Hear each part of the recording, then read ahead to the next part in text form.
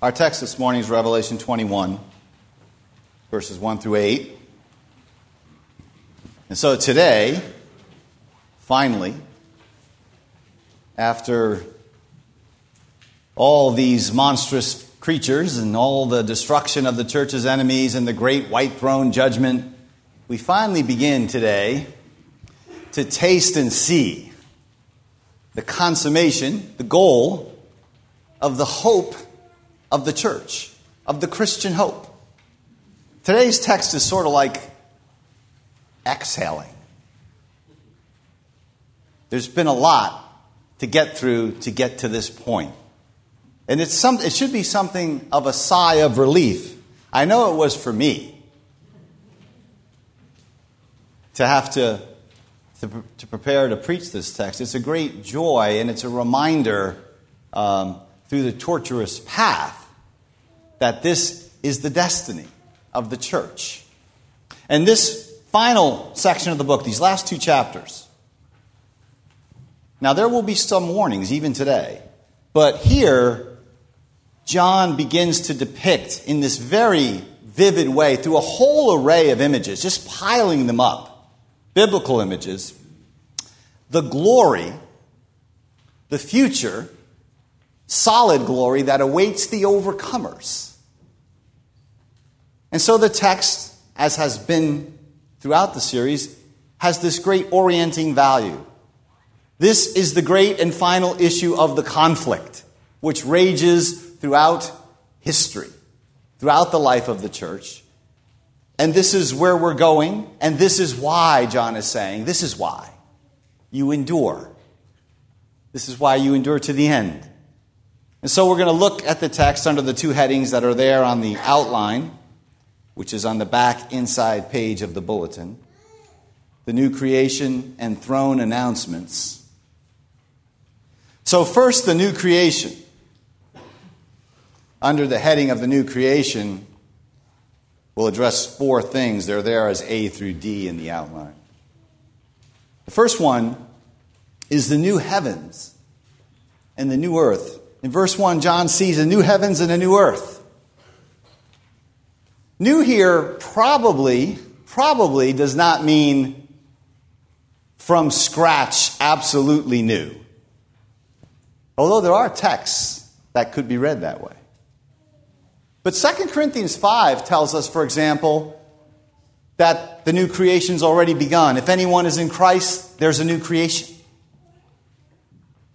The new creation begins in the resurrection of Jesus Christ. He lives in the new created order, in the eschaton, and believers participate in that somehow through our union in the risen Christ. Jesus' resurrection is the inauguration of a new cosmos. And you taste that already, just a little bit, just a down payment, just a foretaste in your union with Him. And what's in view in this text is the consummation or the completion of that reality. Right? This is the not yet. Right now we have an already. This is now the not yet. This is the unveiling of what you taste, but it's still veiled. So, the new heavens and the new earth should be thought of a lot like the new bodies that we'll receive at the resurrection. Right? Those bodies will be like our current body. It will be you. But there'll also be bodies that are radically transformed.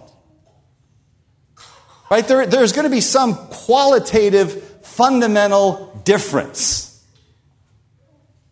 And so what John sees here is a kind of cosmic renovation. It's new in quality. It's a radically new order, but it has some continuity to this current order. Right? You're not going to have exactly the same body configured exactly the same way as your body is now in the new heavens and new earth. Nevertheless, there's enough continuity that we can say, yes, that's Bill, and that's Joe, and that's Sally. You're going to be transfigured the way Jesus was transfigured in the resurrection. And the cosmos itself will become a transfigured order. So it's important to get this balance of continuity and newness right, or at least be in the neighborhood on it. This is the fulfillment, then, of our Old Testament lesson, the prophecy from Isaiah 65, but many prophecies in the Old Testament, that God would, in his final restoration of Israel, in fact create a new heavens and a new earth. This is not incidental to the Christian life or to the gospel. The resurrection of Jesus Christ from the dead entails a new transfigured cosmos, and in fact is the beginning of a new transfigured cosmos. So there's continuity, but it's important to note this. John sees this new reality, the text says, and with it he says, the first earth had passed away. Right? That's important to see. That means this is not a simple touch-up job. Right? God is not just taking the current order and touching it up. This is a discontinuity text. I saw a new heavens and a new earth. The first one passed away. There's a radical newness in this new heavens and new earth. And finally, at the end of verse 1, John notes that the sea is no more, which could mean simply that there's no sea in the new created order. But the sea, as we've seen throughout Scripture, and especially in Revelation, the sea represents evil, chaotic forces and powers. The beast in Revelation arises out of the sea. And so the point here is that the new creation is a place of serenity and peace. There's no evil, there's no threat. Right? In the new creation, you are beyond probation, fully secure. So this is the church's ultimate hope, that we finally get to see face to face. This is the great value of spending time with the back end of the book of Revelation. This is an embodied hope. Our ultimate hope is not dying and going to heaven. That's an intermediate state. It's kind of shadowy. Scripture doesn't spend much time on it. I mean, dying and going to heaven is a wonderful thing. It's a blessed thing, but it's not the ultimate hope of the church. The ultimate hope of the church is a renewed, transfigured cosmos, a new heavens and a new earth. And I think sometimes we forget that. We just sort of meander along through life in a kind of quasi-linear way, knowing that, yes, perhaps someday it will end and we'll go to be with Jesus. But there's no vibrant, living, pulsating desire for a new transfigured cosmos. We forget who we are and where we're going. Thus, the value of the text. So the second thing I want to say here is in the new creation is the New Jerusalem. Also, in some ways, a current reality. Right? The Jerusalem from above is our mother, Paul says. Or Hebrews 12 says the church is already assembled as the heavenly city. So the new heavens and the new earth are principally, first and foremost, the home for the church, for the bride. Right? She, this bride, is the center of the new cosmos. In fact, in these last chapters, John comes very close to virtually identifying the new heavens and the new earth as the New Jerusalem. Notice that in the text, right? I saw a new heavens and a new earth. And what's the next thing he says? I saw the holy city. Talk about the centrality of the church in cosmic history. Right? When John sees a new heavens and a new earth, what he sees is the New Jerusalem, the bride of Christ.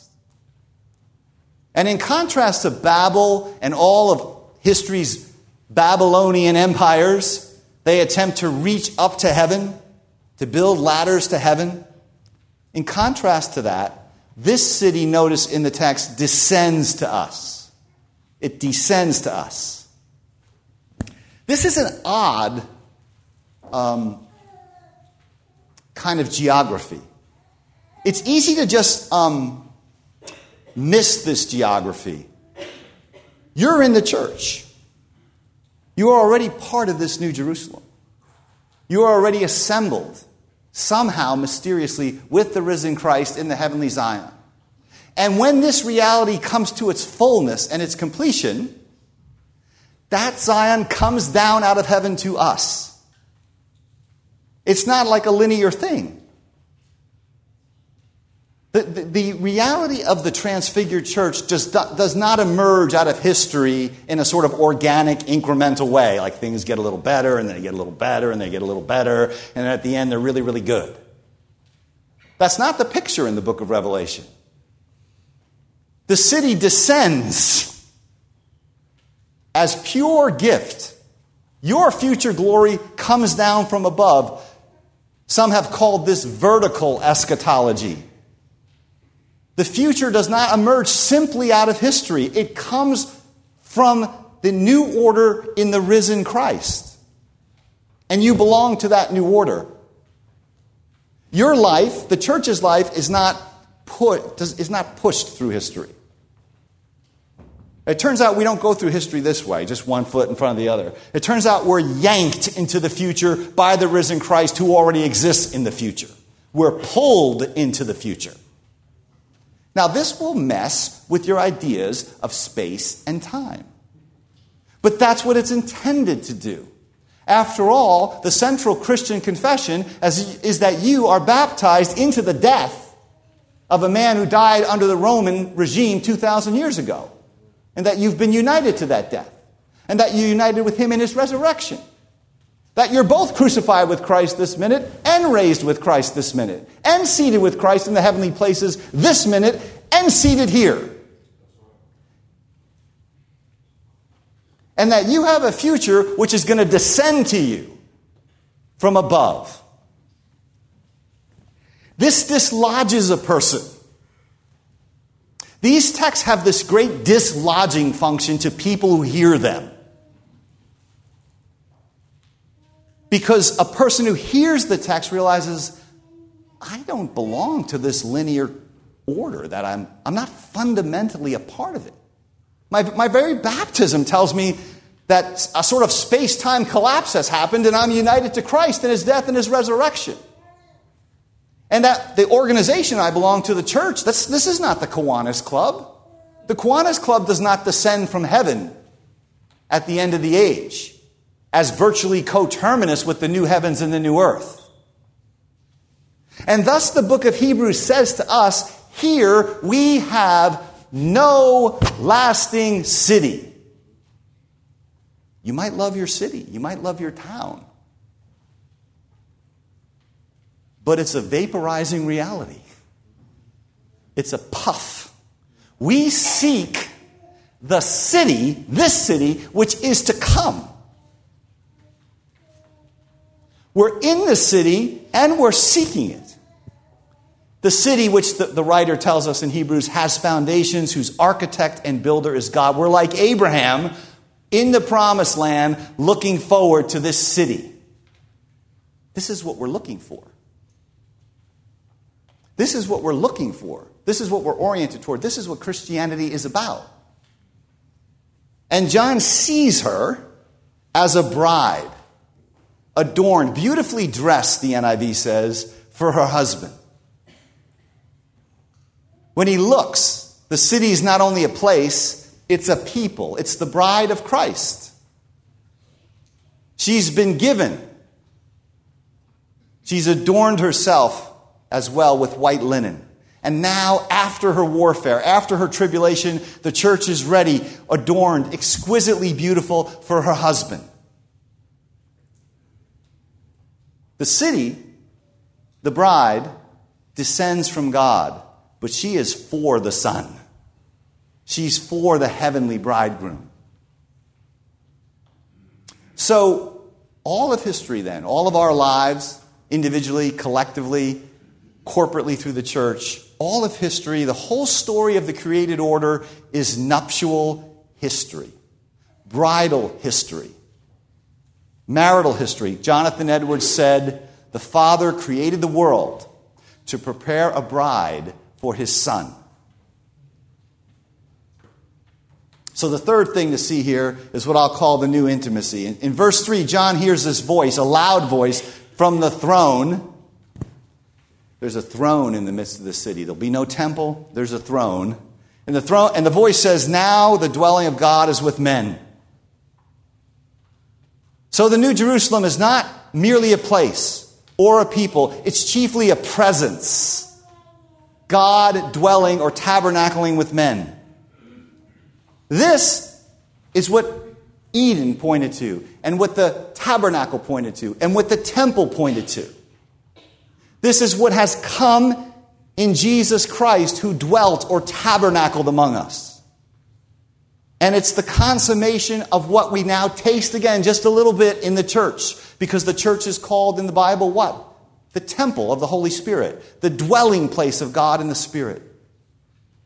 But currently we have this taste of God, this communion with God, quite indirectly, quite frailly, in a frail manner, right? I mean, just think of how indirect it is. For one thing, you have to listen to people like me talk to you. So you have words, you have texts, and you have sacraments. This is envisioning a time when those things fade and you see the almighty, ever-living, triune God face to face.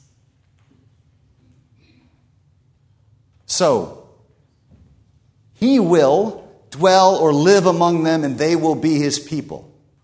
The text says, God himself will be with us.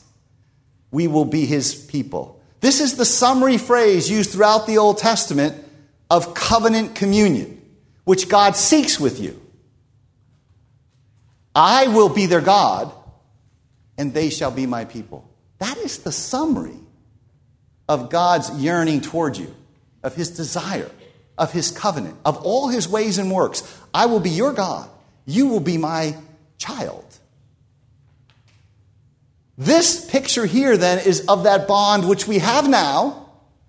It's real. We should not minimize what we have now, but it will be heightened. It will be total. It will be unbreakable. It will be forged in transfigured glory with you and this God on that day. Again, if not, then what would the point of everything be? This intimacy is what has been promised to the overcomers throughout the book. Throughout the book, they've been told things like, you will have the name of God placed on you. You will have the name of the city of God placed on you. All the promises to the overcomers are eschatological promises, meaning they're promises that have to do with this consummation. No one's excluded here, as under the Old Testament. All the saints know God in face-to-face communion. Later in Revelation 22, John will say, his servants behold his face. That is the end of all Christian living. What the Christian tradition has called the beatific, the happy, or the blessed vision. Think about that. The end of your existence is sight or vision of God. There's a certain passivity in that. It's contemplative. God himself is our vision. Blessed are the pure in heart, they shall see God. Without holiness, no one shall see the Lord. When he appears, we know we shall be like him because we shall see him as he is. Contemplative vision of God. I often tell harried people, the time is soon coming when there will be no poor to feed, and there will be no tasks to do, and there will be no to-do lists. There will be the vision of the triune God. That will be the sum total of the church's existence. His servants will see his face. We get cluttered up. Of course we have to feed the poor. We have to do the things on our to-do list. We have to tend to life. But the great value of Holy Scripture is it reminds us that we are to be cultivating a contemplative, visionary demeanor. So the fourth aspect of the new creation is the new security. God here by his own agency, with his own hand. This is a beautiful, tender scene. I won't expound this at length because we did it back in chapter 7. There's almost this identical language appears back in chapter 7 in Revelation. But there's a tenderness here where God takes his own finger and wipes every tear from the eyes of his people. And death shall be no more. Right? This is, by the way, why dying and going to heaven cannot be the church's ultimate hope. Because we're looking for this. We're looking for death to be no more. This is what Isaiah 25 speaks of when it says, the Lord shall wipe away all tears from all faces, and the reproach of his people he will take away from all the earth. There'll be no mourning or crying here. Sorrow and sighing, as Isaiah puts it, simply flee away. It's a lovely text. There'll be no pain because the curse is finally removed. And the text says the former things, the first creation, has passed away. What happens here is of monumental, and it's very difficult for us to even conceptualize it, to even dream about it. Notice, evil is not rationalized here. I mentioned this back in chapter 7. God is not going to say to you someday, look, I had a really complicated plan. I'm going to explain it to you. Here's why this had to happen, and that had to happen, and this had to happen. That's not the way the New Testament approaches the consummation of all things. What it does is God comes in and he takes his finger and he obliterates evil. He just destroys the memory of it. And the text says the former things are gone.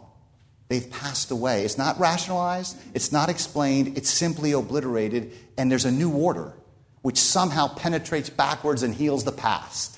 And that's all we need because we're face to face with the triune God. It's very difficult, a text like this, I think, when you might first stumble upon it because it seems so unreal. And the gap between this text and our experience and this world is so grand that the text seems, well, utopian. And it is utopian in a good way. But this is why the texts like this have to be engaged. Right? We have to kind of remind ourselves repeatedly, C.S. Lewis does this wonderfully in one place, that the heavenly reality, the new creation, is the thick, full, concrete, real reality, and this order is the wispy one. Right? This is the evaporating one. There's a great inversion that has to happen here in the Christian consciousness.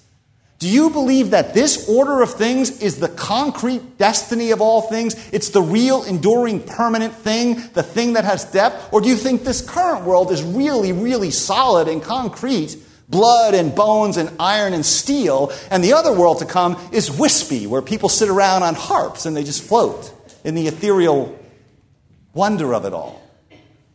Right? A text like this is meant to create an inversion, a dislodging. It's a grand and glorious thing, though. You can't live in this order properly until you've come to grasp its vaporizing, ephemeral character. After that, you can enjoy it.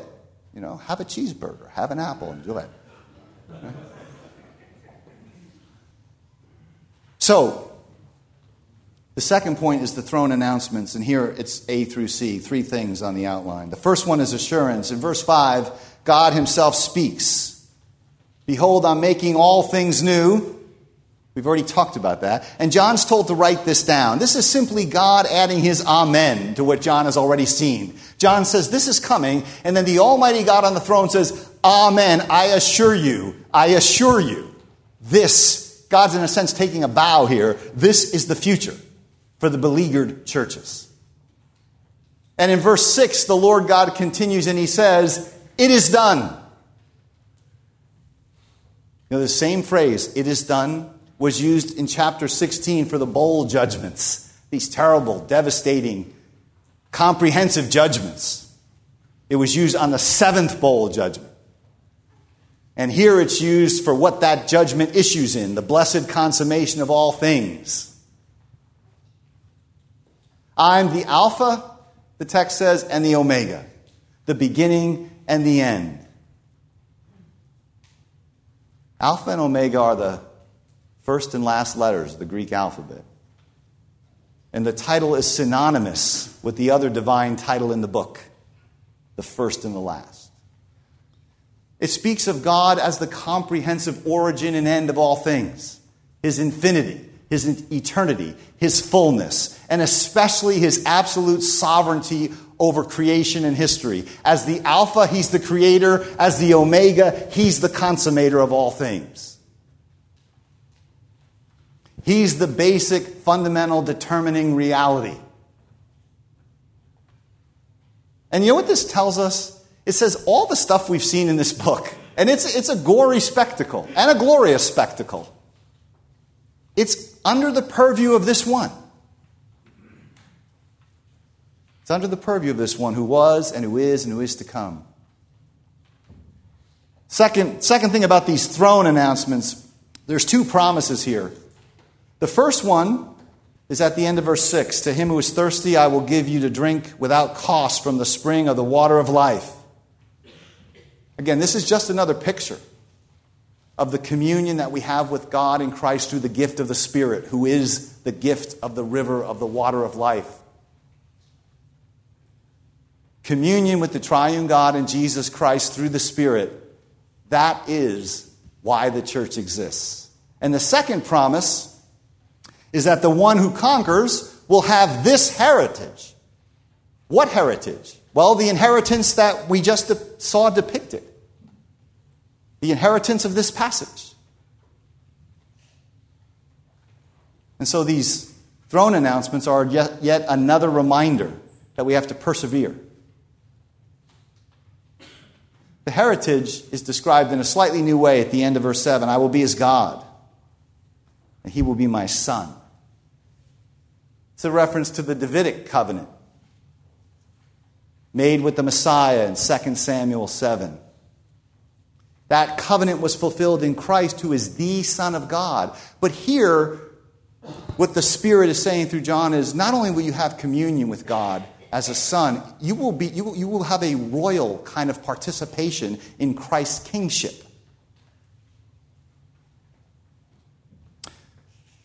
Finally, the third point on the throne announcements is this warning in verse 8. And the language of this warning is very sober warning injected at the end of this passage. It's almost certainly meant for the church, not for those outside. And so, it's a glorious vision, but the warning reminds us of something.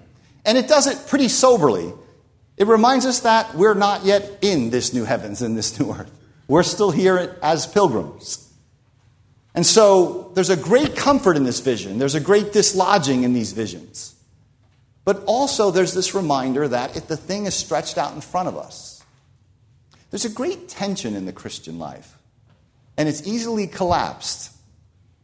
Right? There's this kind of vision is held out and we're to yearn for it, and yet it keeps slipping from our grasp and from our vision, and we keep shrinking the Christian life down to something that's purely has to do with this age.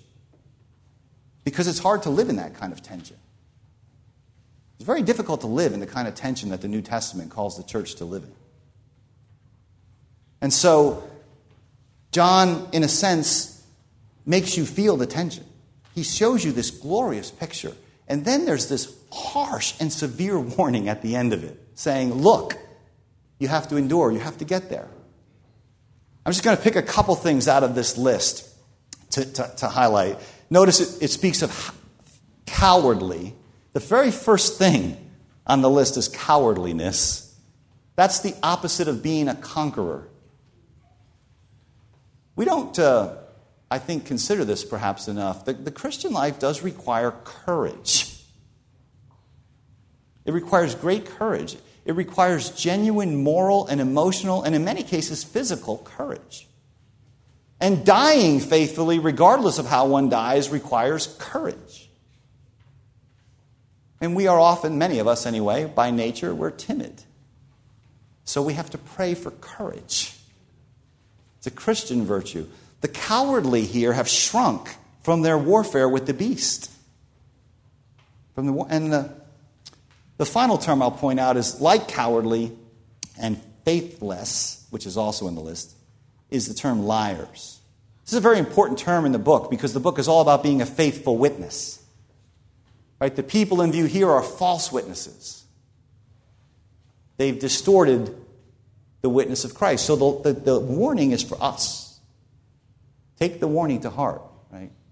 Because to live the Christian life faithfully under some regimes, in any case, but certainly under some regimes, requires great courage. And it will turn you and me into cowards and liars. Right? And these people are then destined for the second death, which is somehow conceived of outside the new heavens and the new earth. So, let me conclude. I've had the privilege of officiating at a fair number of weddings. In fact, in a few of them, I've walked the bride down the aisle and then turned around and did the wedding. So there's multiple ways you can make mistakes on that day. But leaving to the side for the time being all of the excesses of modern wedding culture, of which they are legion, it is true that any meaningful wedding, even a simple one, done well, requires a great deal of extraordinary and careful preparation. Right? There are major productions. They require strategy, attention to detail, and numerous hours of labor. They induce enormous amounts of stress. We might say that they are great tribulations. And the consummation of some of these weddings can often seem to be hanging by a thread. They're great times of testing. But we endure them. Creatures that we are, we even pay for this. Right? We pay for them. Because we sense, however vaguely, however obliquely, that something momentous is happening here. We do sense that. Human beings sense that. Because these weddings are a reminder that history is nuptial. And nuptial history is turbulent history. But these are only a pale reflection of the preparation and the price and the tribulation endured to secure and beautify this bride. First and foremost by Christ, but also in him by the bride herself. At this whole bloody, monstrous, terrifying conflict in the book of Revelation, we could say it's about the divine husband winning his bride from the false suitors of the beast in Babylon, and then going to extraordinary lengths to clothe and beautify her for this day. It's the original fairy tale from which other fairy tales are derived. At the same time, everything is also about the price the bride herself has to pay to get to this day. And so you have a situation where everything's about the bride and everything is laser focused on this day, the day of the new heavens and the new earth and the wedding supper of the Lamb.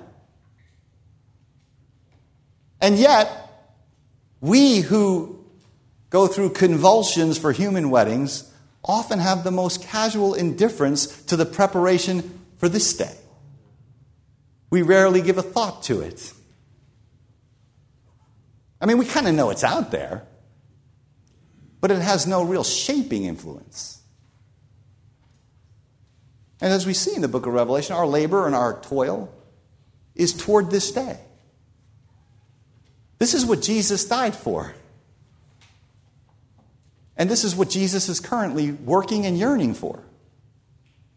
And there are lots of ways to get derailed on the way to the wedding, right? Chesterton has this wonderful saying where he says, there are an infinity of angles at which a man can fall, and only one at which he stands. It's easy to get derailed. So, we're called again then in this text to desire, to the right kind of desire, to be at this wedding feast. Right? And that means we're called to life-giving, turning, and renewal as faithful witnesses in Jesus Christ, who is the faithful witness. Right?